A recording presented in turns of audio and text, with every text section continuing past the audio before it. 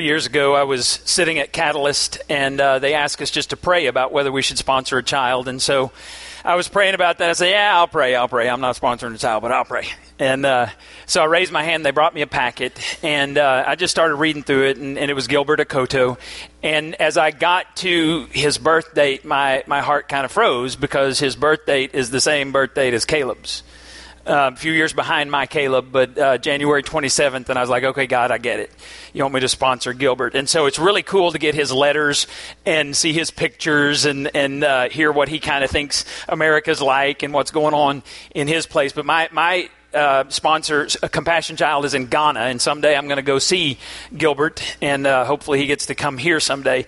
But there's different packets at the back, and you can stop by and get those. You can go online. It's really cool because you can go online. You can pick a country.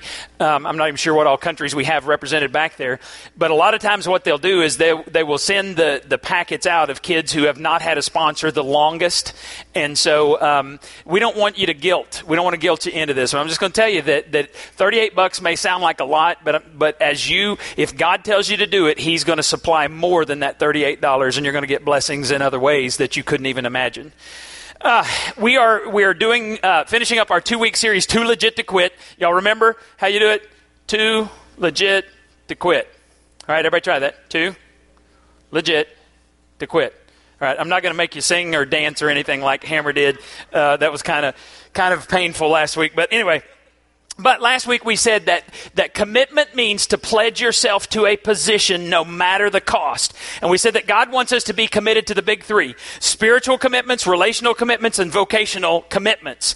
And so God created you as a spiritual being. And so the number one relationship that you need to be focusing on, that has more benefit for you, more payoff for you than any other, is your relationship with God the Father, God the Son, God the Holy Spirit. And if that's the highest relationship, smart, wise people will spend this life trying to get to know God better. The next on our agenda, or our pyramid, and I've got a pyramid here, and this is just, I know you can't really see this, but the bottom is your spiritual life. That's the base. The middle is relationships. The top is job. And this is the way God wants us to focus on it. So if your spiritual life is right, everything else is impacted in a positive way. If your spiritual life is wrong, everything else is impacted in a negative way. Our relationships, God wants us to have a priority in our relationships, and it will positively affect everything everything else I do. If I'm close to God spiritually, it makes me a better husband, father, neighbor, and citizen. It makes you that way too. And then when I am a good husband and I focus in on my wife, it impacts my family. It impacts this church when I treat my wife the way God wants me to treat her. And then at the very top is our vocation. And God takes your job very seriously. In 2 Thessalonians, Paul said, if a person is not willing to work, he should not eat. I mean, there's no real welfare thing in the New Testament. Paul says people need to be willing to work if they want to eat. And then he said that when we do our job, we should do our job as if God is our boss, not some human. So Scripture has a very high priority on your job, just not in first place. Now, here's what happens. A lot of times we invert the triangle. We invert the pyramid. We put our jobs as top priority, relationships as next, and our spiritual life last. And so if you had a pyramid sitting here, a physical pyramid, how stable is it going to be like this? Not. It's going to fall over. You see it like this. It's supposed to be. God designed you where your spiritual life impacts everything else in your daily life. And when you're doing what you should be doing, then everything else is going to go in a positive way. Now, if we build our lives on relationships or jobs, we're building our lives on sand, and everything's going to fall apart. It eventually will. So if we know that everything comes crashing down, we see it over and over, why do we do it? Well, the short answer is we're an instant gratification society. We want everything now. And when it comes to work, what happens every 2 weeks or maybe once a month that brings you joy? It may not bring you enough joy, but every 2 weeks or once a month, what do you get from your employer? A paycheck. And it may make you feel good, right? Not good enough, but yes, good. It gives you some value. Some men spend all of their time at work because that's the only place they think they're valuable. And they think that by being the provider of their families, they think that's the end all and be all of who they are. But I want you to ask any family member of someone who has a very, very wealthy dad. if they'd rather be filthy rich and never see their dad, or poor and spend time with their dad. Because way too many families I know like that. Dad is married to work. His wife is kind of maybe his mistress. I don't even know if you could call her that in some cases. And his children are hurting because dad thinks job is the end all and be all. And God approves of work. God approves of relationships, just not in first place. Because he said, I want to be first. And God is a jealous God. Other folks, they do this relationship thing. They build everything on the relationship. It used to kill me when I was a youth minister, because I would see boys or girls in my youth ministry, and they would completely turn their backs on God and on other friends and family members, all for the affection of the opposite sex. And 99.9% of the time, those relationships failed. And don't think it's just teenagers. I see the adults doing it too. Loneliness. I was speaking in tongues there. Somebody give an interpretation. Loneliness. Oh, that's it.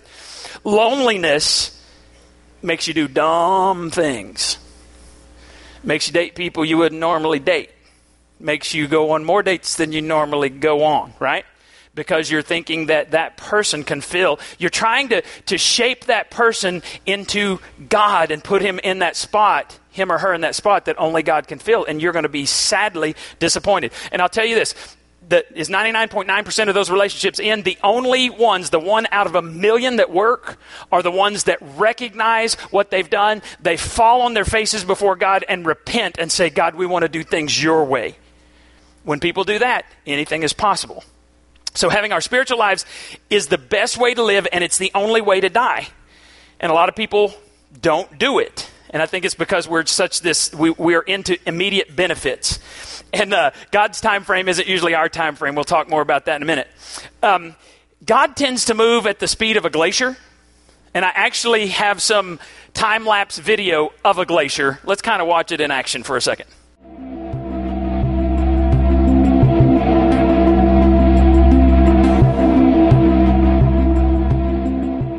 Now, if you were sitting there just staring at a glacier, can you tell whether it's moving or not?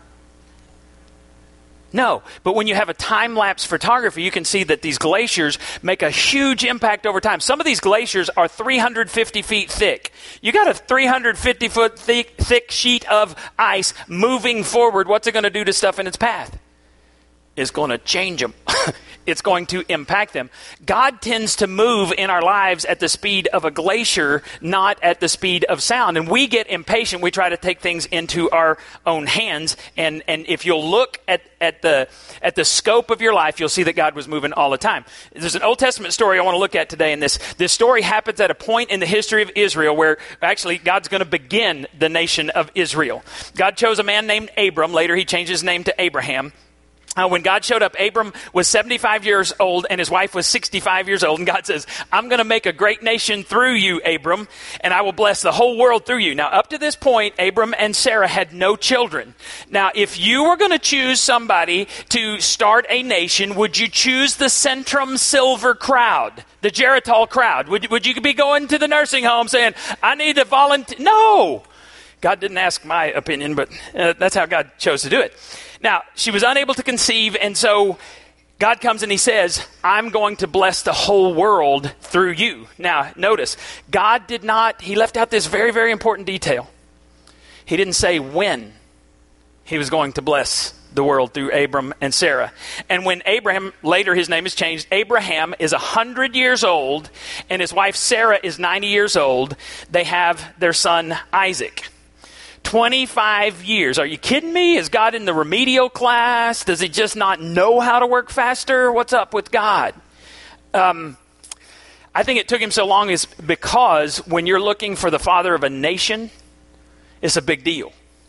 Because as goes the father, so goes the next several generations. And so God had to take some time to mold and shape the father of the nation of Israel. Abraham had to learn to commit to his life to God.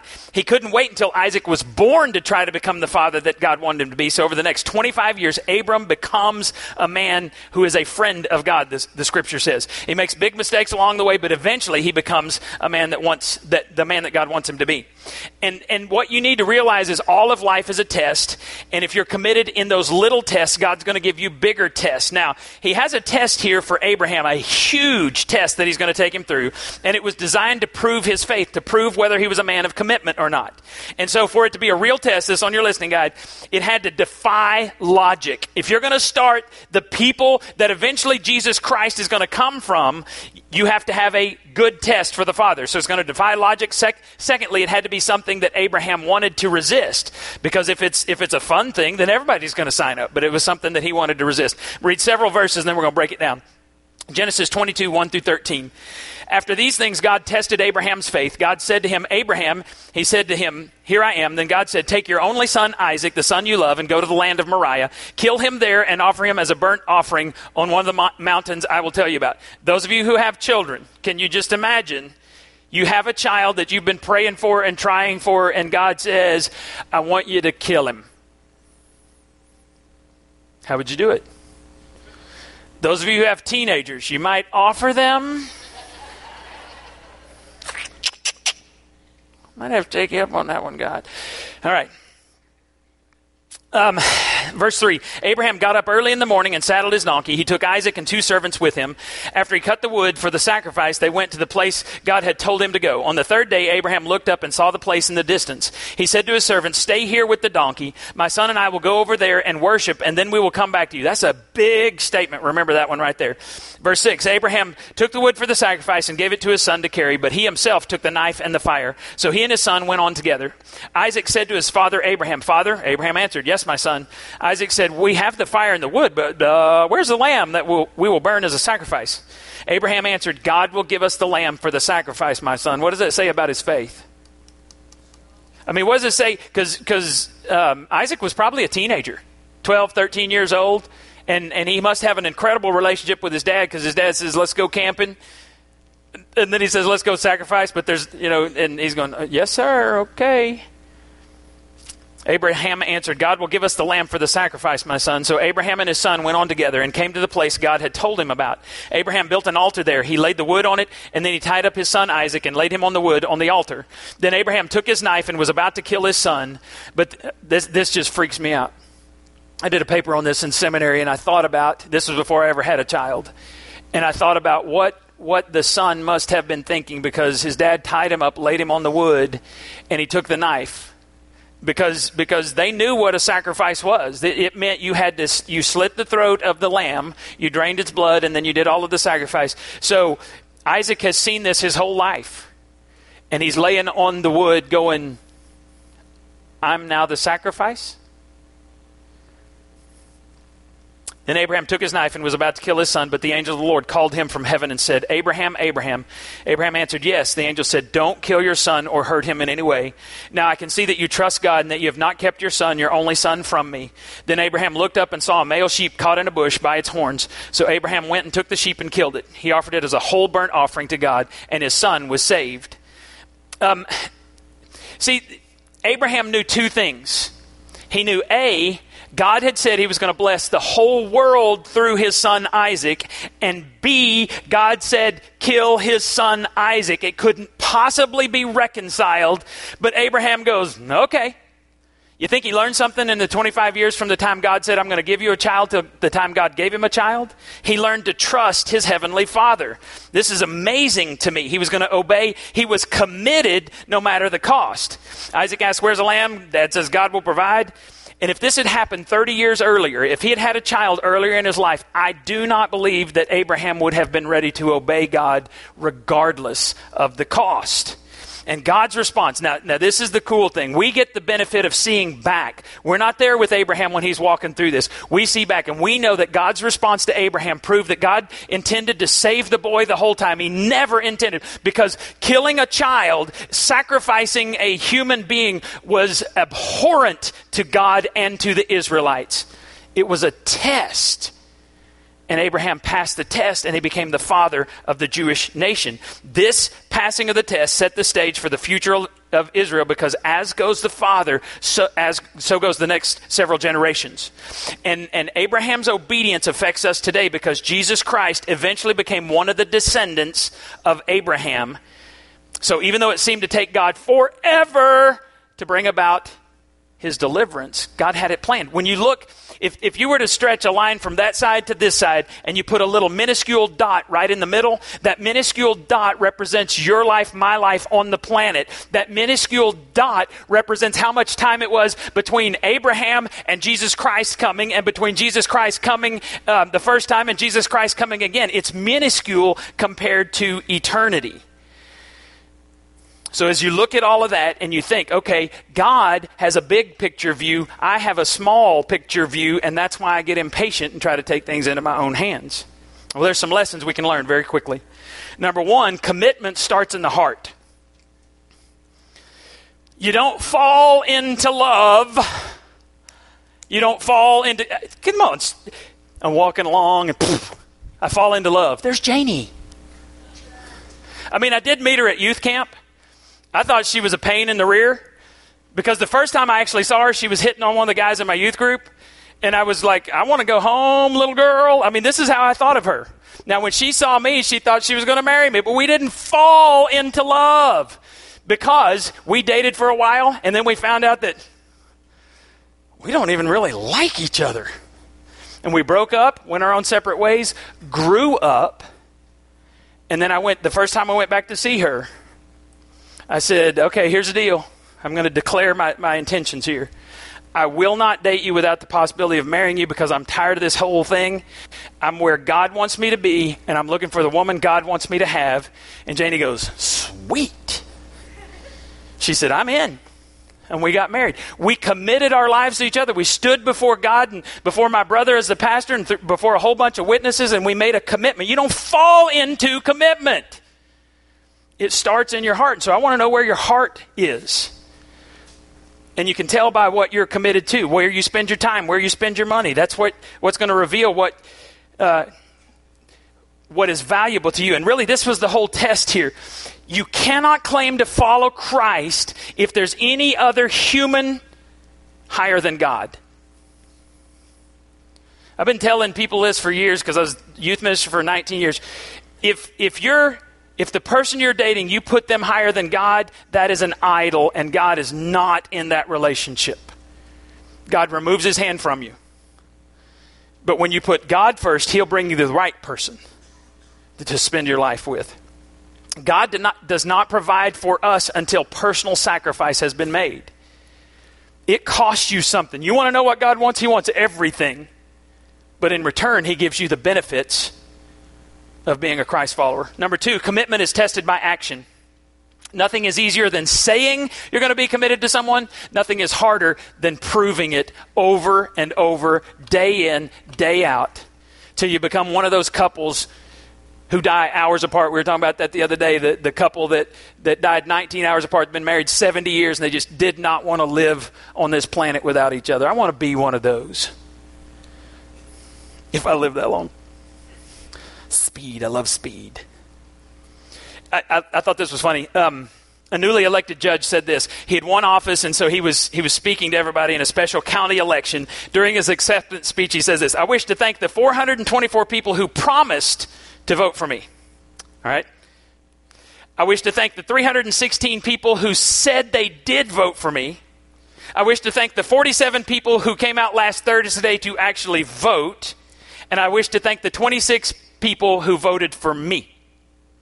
A lot of people said, I'll vote for you. I'll be there on election day. They didn't show up. 46 people showed up to vote. 26 voted for him. 47 showed up to vote. 26 voted for him. It's easy to say you're going to be committed, but what you do determines, it actually demonstrates for everybody else your commitment. Number three, commitment opens the door to achievement. In life, there's some things you ought to procrastinate because some things are just not worth doing. And I think we're doing too many of those. Don't procrastinate. See, a lot of people say, oh yeah, I want friends, but they would rather watch Friends on TV reruns than go to a small group and be friends. They would rather read the newspaper than read their Bible. You can worship God or you can worship something else. The choice is yours. But if you want to be a person who is after God's own heart, you have to be committed to the right things. And when you are, God gives you things like peace And you know, I talk about this all the time, but let me just explain peace to you.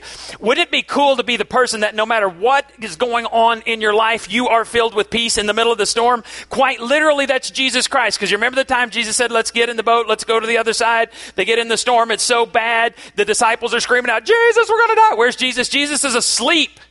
Now think this through. If Jesus is the Son of God, do you think God's going to let him die in the lake?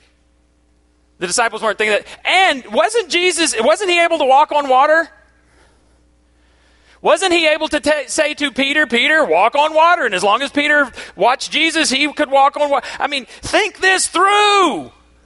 If you're in the center of God's will, there is nothing in this world that can harm you without his permission. But outside of his will, there is nothing that can help you. And we spend way too much time outside of the will of God. And then get mad at him for not rescuing our sorry tails when we were disobedient in the first place. That makes no sense to me. I imagine when they woke Jesus up and they said, we're going to die. I think he just smiled. I think he said, peace, be still. It was perfectly calm, still smiling. I think he went back to sleep. And the disciples went, they're falling down and worship him. He's going, leave me alone. I'm sleeping.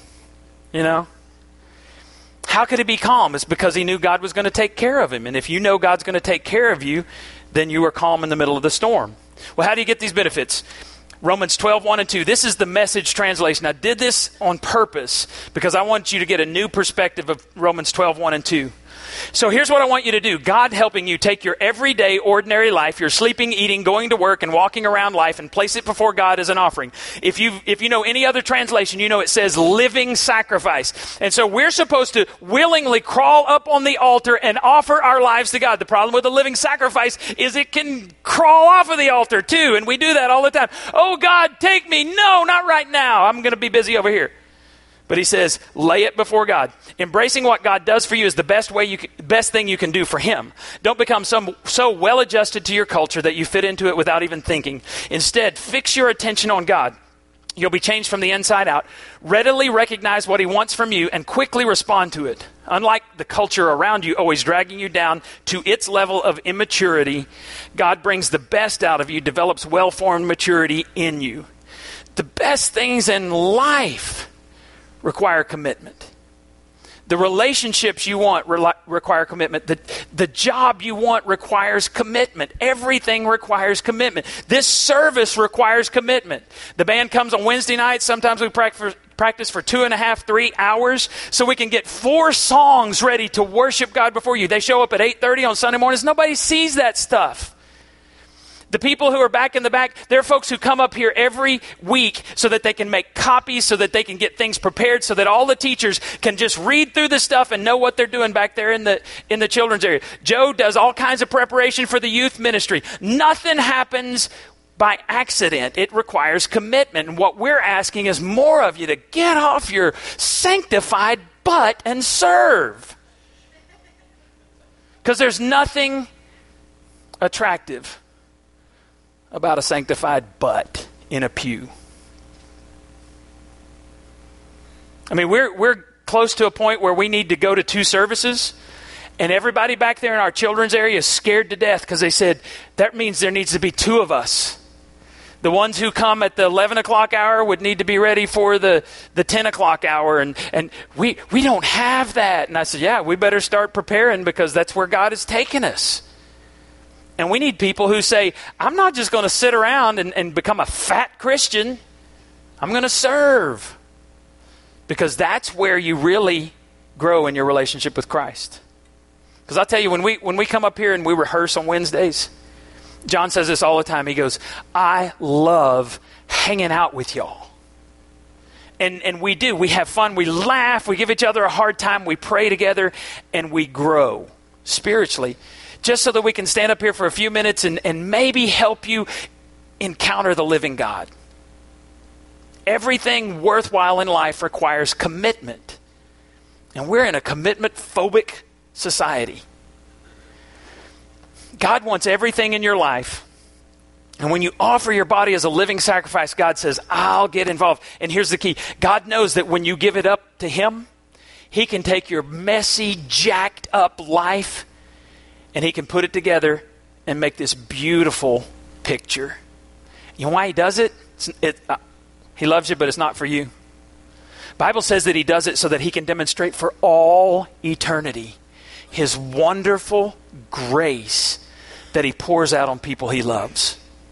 He takes the worst people and puts them together, and then it's like a diamond shining. You know, when they put them on that black background and they shine them, they show you the best diamonds. They don't show you the trash that they're trying to stick in your ring. They show you the good stuff. God says, I want to show all of you messed up people that I've put back together. I want you to be shining examples of my grace and my power for all eternity. That's why he does it.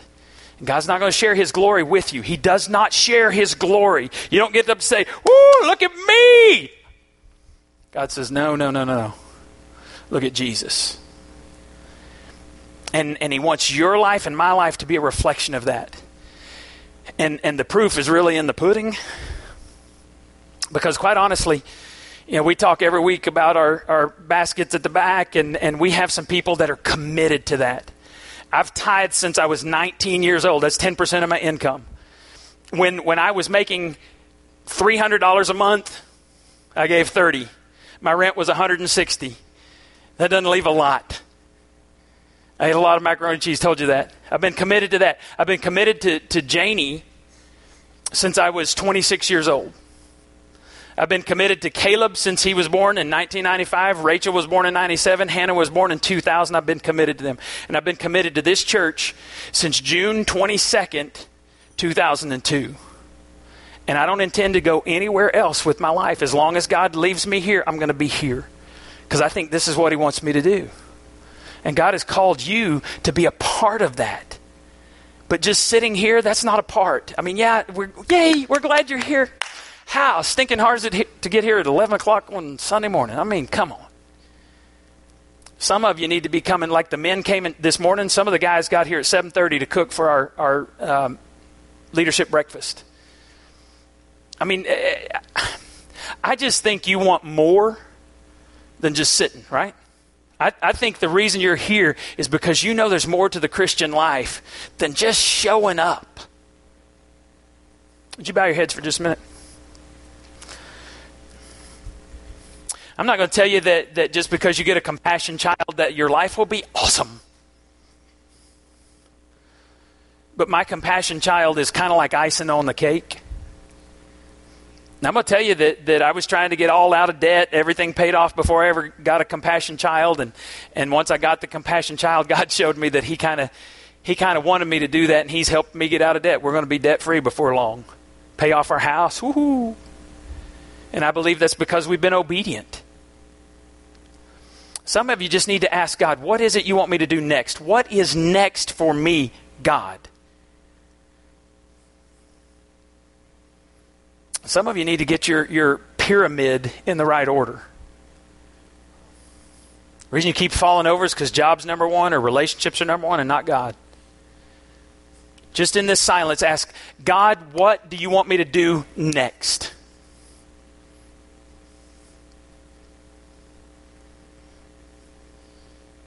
Small group, serving, whatever it is. You say, yes, I'll be willing to do it.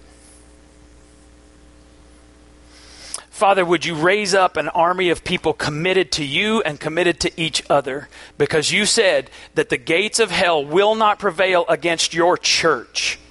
We want to be a radical church who reflects Jesus Christ to a lost world. We pray this in Jesus' name. Amen. Take your registration cards real quickly. Fill those out. Ask you to write something on the back. Some of you need to figure out where your pyramid is. We talked a little bit about this last week. Some of you wrote down your commitments. Some of your commitments were jacked up. You knew it. You were saying, oh, I need this. But just tell me, what is your number one commitment? And then tell me what you need to do next in your relationship with Christ. Do you need to go to small group? Some of you put that on there, but you never show up. Some of you need to serve. You put that on there, but you never go back and talk to anybody about serving. Some of you need to come to men's group, women's group. We got all kinds of stuff going on. You just need to make that step, so write that down. We have 3 baskets at the back. One is our joy basket. That's where we give, but you can also give online. A lot of people do that, nlccp.com. 2 is our bagel basket. Everything that goes in there, every penny that goes in there goes to pay for expansion of our church. And I told you last week that it's going to be about $42,000 to concrete out here and get a covered drop off. So everything that goes in there, we're adding towards that total. And then we have, what was the other one? Registration card basket. I did them out of order, confused myself. Everything that goes in there, I read those cards. So if you have prayer concerns, write it on there. If you have any praises, God's answered prayer, write that on there as well, and I'll go through those. I want to show you one last video. This is a 60-second commercial for the New Ladies Bible Study by Priscilla Shirer. Anybody heard of Tony Evans? Tony Evans is an incredible pastor at Oak Cliff Bible Fellowship. And Priscilla is his daughter. And the study that they're about to start is done by Priscilla. Here's a 60-second clip from that video. I wonder how it felt to be Gideon and the 300, hunched over campfires like this one, overlooking the valley, as tens of thousands of members of the enemy troop were just waiting to annihilate them. I wonder how it felt to be on the hillside that night. Take an adventure with me into the experiences of Gideon and the 300. When you do, I'll get to see exactly the same thing that Gideon and his 300 learned that night, that the strength of the enemy is never a match for the strength of God. And that somehow our weaknesses become a platform on which God can demonstrate his strength to the world. This is going to be an adventure that we won't soon forget. I'll see you soon.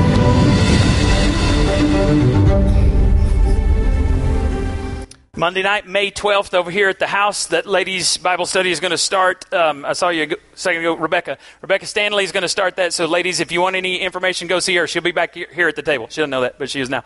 Also, there are compassion packets back there. If you want to talk to anybody, talk to them about that. We'd love to see a lot of our folks. Last year, 28 children around the world were sponsored by New Life people through Compassion Sunday. So go back there and check those out. You're dismissed.